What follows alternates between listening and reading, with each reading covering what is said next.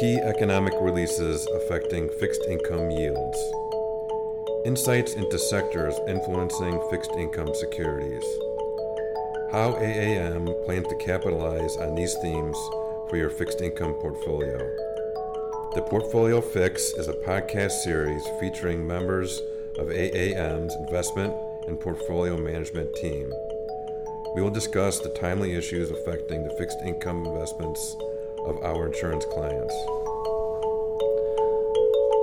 Welcome to another episode of the Portfolio Fix, a podcast series from AAM. My name is Patrick McGeever, and I'm a member of AAM's investment team. Today, Marco Bravo and I are going to talk about yesterday's Fed rate increase and AAM's latest outlook for the economy in 2023. And then Mike Ashley will provide his latest update on the retailing segment, and he's going to dig into the health of the consumer. So with that out of the way, welcome, Marco. Thanks, Pat. I wanted to get your thoughts on yesterday's Fed action. But before I do that, I wanted to give everybody a lay of the land on some key data since the last Fed action back in November. So since that time, Treasury yields have declined 40 to 60 basis points cross curve. The 2s/10s curve has become more inverted. It's now at something like negative 80 basis points. Yet the S&P 500 is up 4%. IG credit spreads are 20 basis points tighter. Copper is up 12%, and yet crude is down 12%. And the VIX is basically unchanged. So it's kind of a confusing price action over the past 6 weeks. So I guess, obviously, the Fed raised rates by 50 basis points yesterday. What did you learn from that action or the press release or from Chairman Powell's press conference? Sure. Well, with the 50 basis points increase yesterday, and that was widely anticipated by the markets, and it also follows 4 consecutive 75 basis point increases. So total increases in Fed funds rate this year is 425 basis points. That's very significant. Yeah.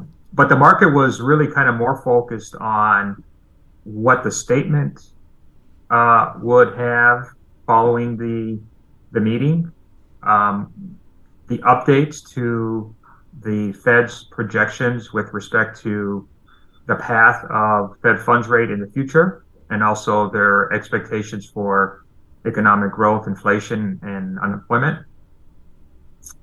And also, as you mentioned, the press conference. So let's look at each one of those. With respect to the statement, there was very little changed from the previous meeting. And I think that means the Fed is really not ready to pause. They use the word, quote, ongoing increases in the Fed funds rate will be appropriate and necessary. And so the use of the word ongoing likely means the Fed is not yet ready to signal to the markets that it's considering pausing rate hikes. So further rate hikes are coming. And that showed in their updated dot plot, which is effectively their projections for Fed funds rate. The median projection for 2023 was increased 50 basis points from September to now a range of 5 to 5.25%. So that implies the Fed is expecting to increase rates an additional 75 basis points next year. And it's interesting that the market really continues to not believe the Fed. Futures market, even today, is projecting a terminal rate of 4.75 to 5%, and then the Fed actually beginning to cut rates in the later half of 2023. With its update to economic projections, the Fed now sees weaker economic growth for 2023. Slightly higher inflation and a higher unemployment rate at the end of next year, relative to where they were in September. And then finally, during his press conference, Powell indicated that yes, we've seen 2 months now of softer than expected inflation data, but that the Fed, quote, needs substantially more evidence that inflation is in a downward path. So kind of almost trying to walk back or tell the market it's a little bit ahead of itself in terms of this rally we've seen in risk assets, and that more rate hikes are needed to get the inflation rate down to its 2% target. So I think the bottom line or the message from yesterday is from the Fed's perspective, monetary policy is not yet restrictive enough to get inflation down to its target, and more rate hikes are coming and needed. Okay. Before we started this podcast, I went back and listened to our podcast from 1 year ago. And at that time, the Fed's dot plot was suggesting 1 to 2 rate increases in 2023. And so maybe that's why the market is discounting what the Fed is going to do. I think some of us have perhaps lost a little bit of faith in the dot plot. Well, if I could just comment there. A year ago, the Fed thought inflation was transitory. I don't want to defend the Fed, but they thought that inflation was transitory. Yes. And then earlier this year, they realized that it wasn't. You mentioned that. So, you mentioned that in the podcast last year. You said, and I'm going to quote here, you said, the use of the word transitory should be retired from the Fed. That's what they stated December 10th, 2021. All right, so let's switch gears here and talk about AAM's expectations for the upcoming year. Our economic committee just met this week. What are we thinking in terms of domestic growth for the upcoming year? We think growth is going to slow. We think the risk of an economic slowdown and a recession continues to increase as the Fed raises rates. And we think that an official recession is very likely to occur sometime in the second half of 2023. Okay, so given those that pessimistic view on growth, do we think that ultimately should lead to lower inflation at some point in the upcoming year? It should. We do think inflation will continue to trend lower, but relative to the consensus forecast, we think that inflation risks remain skewed to the upside, largely stemming from the tight labor market and rising wages. So relative to consensus, we think inflation will come in above the current forecast. Okay. So maybe my last question will be on the shape of the Treasury curve, because like I said earlier, now it's negative 80 basis points, which suggests a recession is coming. What's your thought on if the curve will remain as it is now, or will it normalize in the upcoming year? We think the curve is going to remain inverted at these significant inverted levels. Unlike the market, which is pricing in Fed cuts to occur in the second half of 2023, we don't think the Fed will be cutting rates next year. So that means a Fed funds rate that is at a minimum at today's level, but we think that's going to rise, closer to 5%. That's going to drive short-term Treasury rates higher, while the longer end of the curve will continue to price in slowing growth and the increasing risk of recession, which will lead to the curve remaining inverted. All right, Marco. Well, thank you very much for your thoughts on the Fed and providing AAM's views on 2023. Much appreciated. You bet. Thanks, Pat. Yeah, have a happy holidays. Same to you.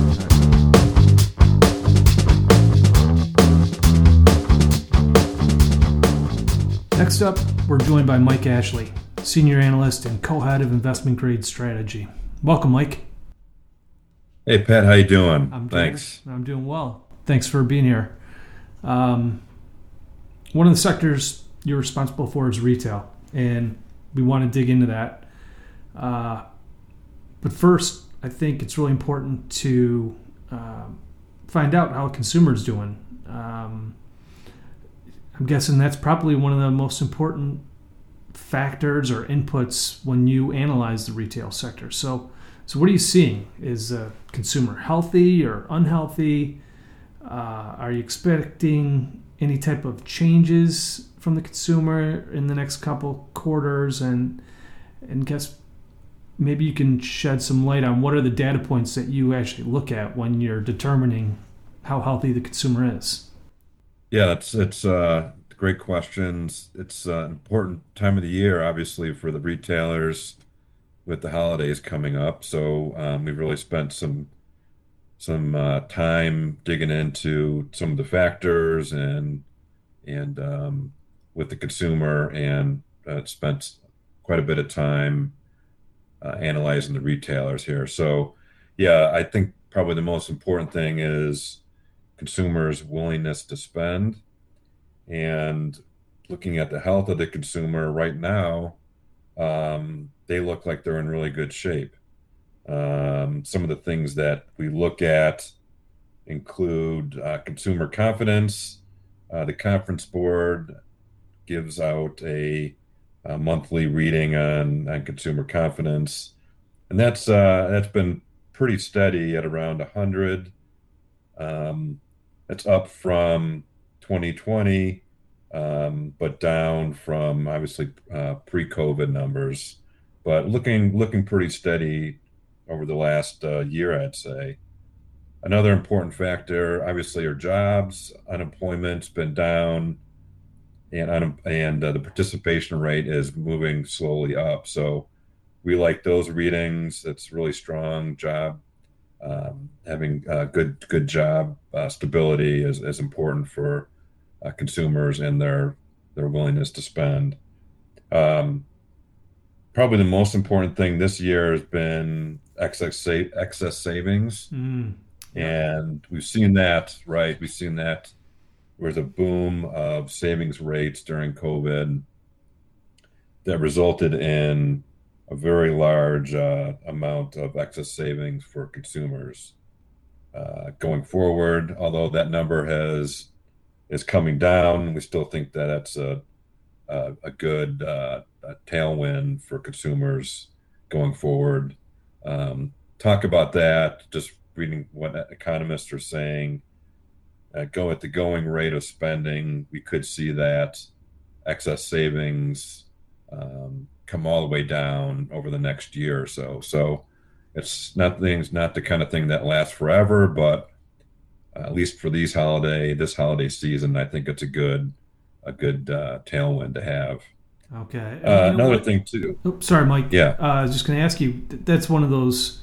The excess savings was largely driven by the stimulus, I assume, right? And that's correct. And then what's going on with credit card balances? Because I keep hearing different stories about the overall health of the consumer. What can you tell us about that? Yeah, it's another good thing another good question, and something that we follow. During the beginning of COVID, people were stuck in their homes. They weren't spending. They were also getting the stimulus that you talked about. So balances for credit cards were paid down pretty substantially. Mm-hmm. And that happened through 2020 and beginning of 2021. Those numbers are starting to creep up again. And I think they're above 2019 levels.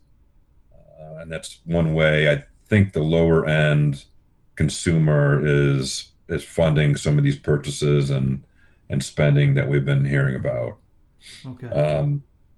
And everything that we're reading is that the quality of the credit cards, charge-offs, and so on and so forth are still pretty healthy. Nothing alarming coming from that factor. So we're still looking pretty good as far as credit card Okay. outstandings go.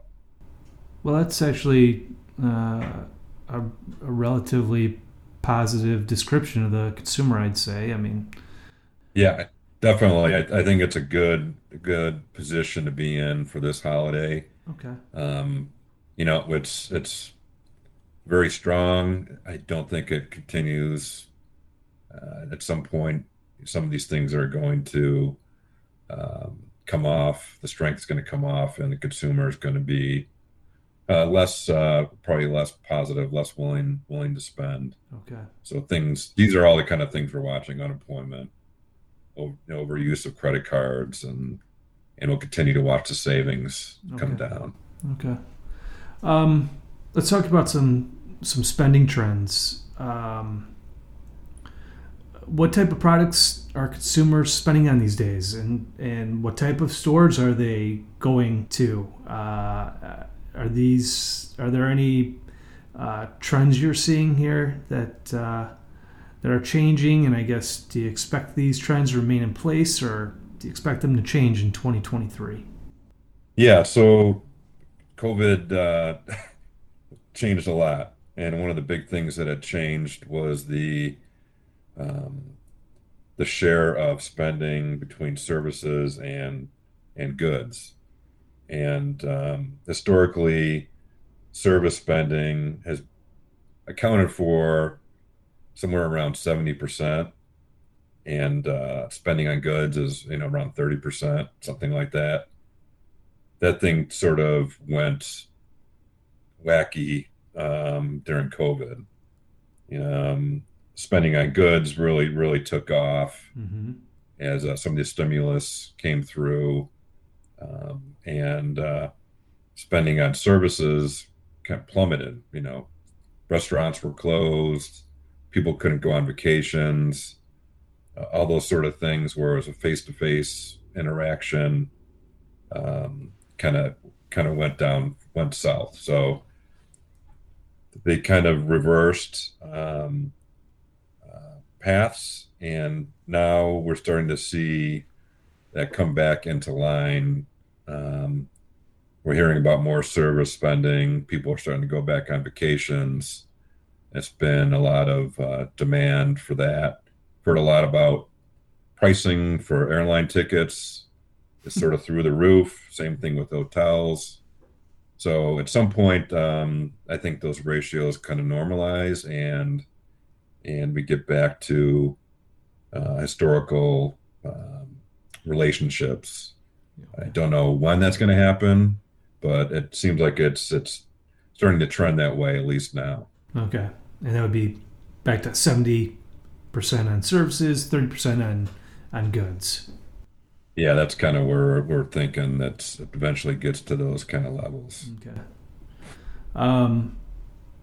In past podcasts, one of the things you've always highlighted is how back to school shopping in the fall correlates really well with holiday shopping.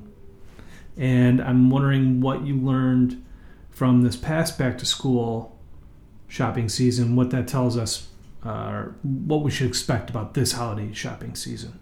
Yeah, it's historically been a really strong correlation. Back to school sales, which are sales August and September, and we look at that compared to holiday sales, which include November and December.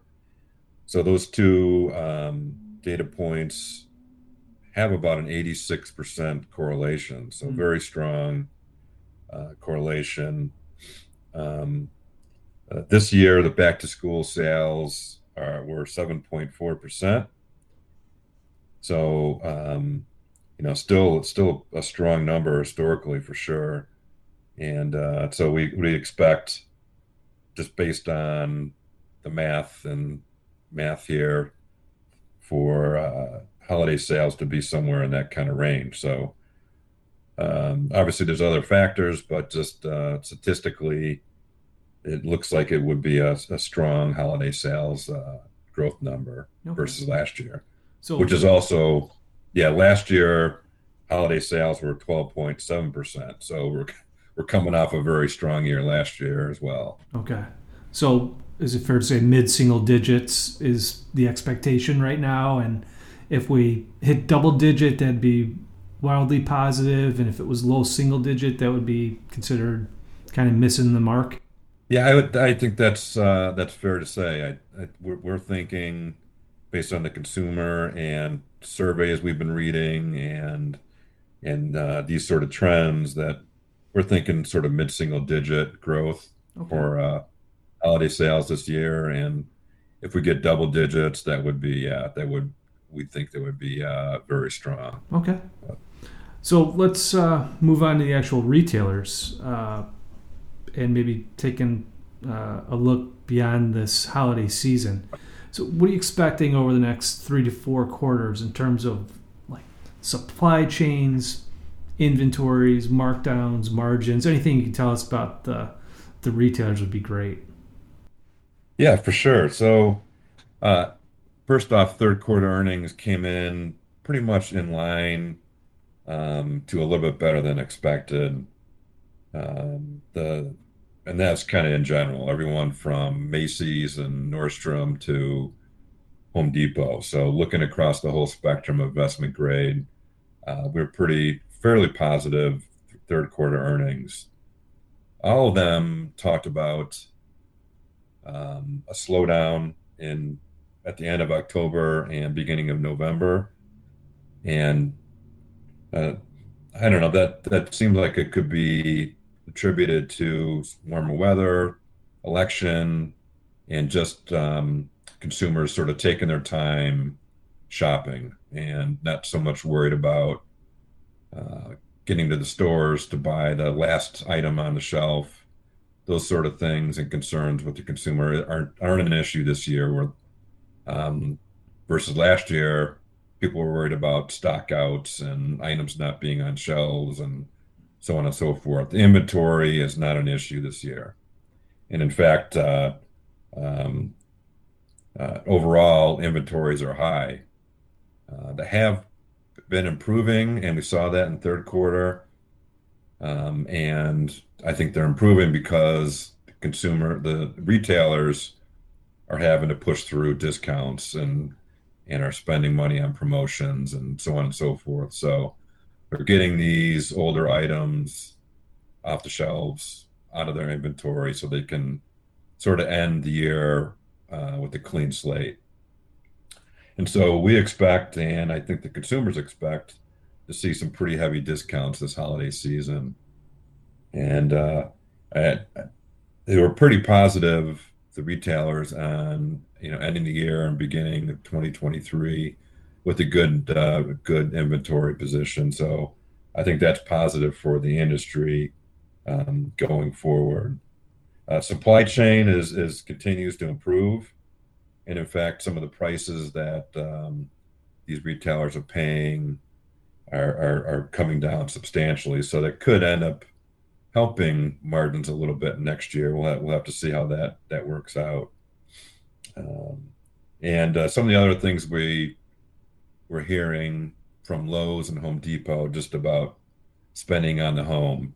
It seems consumers are still enjoying, positive equity value in their homes and are willing to spend on projects and calling in contractors to do work at their homes and that sort of thing. So that's a positive. I know home prices have come down, but overall, the home equity over the last couple of years is still positive. So that's been an area of strength for the home improvement retailers. All right. One other thing I just want to make clear is that things look good right now, Mm-hmm. and I my thoughts are that it doesn't get better than this. In fact, it probably worsens into, let's say, the second half of next year. So things are great now, and it's good for the holiday season. But we're kind of watching the consumer, and we think that things, get worse. Unemployment is going to go up. Those savings that we talked about are going to come down. Credit card balances are probably going to continue to go up. So things right now look great, but going into next year and probably second half of next year, we expect things to come down. Okay. So, and go the other direction. Yeah, okay, Mike. That's we'll be monitoring the employment reports very closely as we head into 2023 and see how that affects the consumer overall. So thank you. Of course, we want to thank you, the listener, for taking the time to listen to our podcast. If you have any questions, please reach out to your portfolio manager or our marketing team at aamcompany.com. During our next podcast, I'll be joined by Marco and another member of our investment team to discuss a timely issue affecting fixed income markets. Thanks a lot.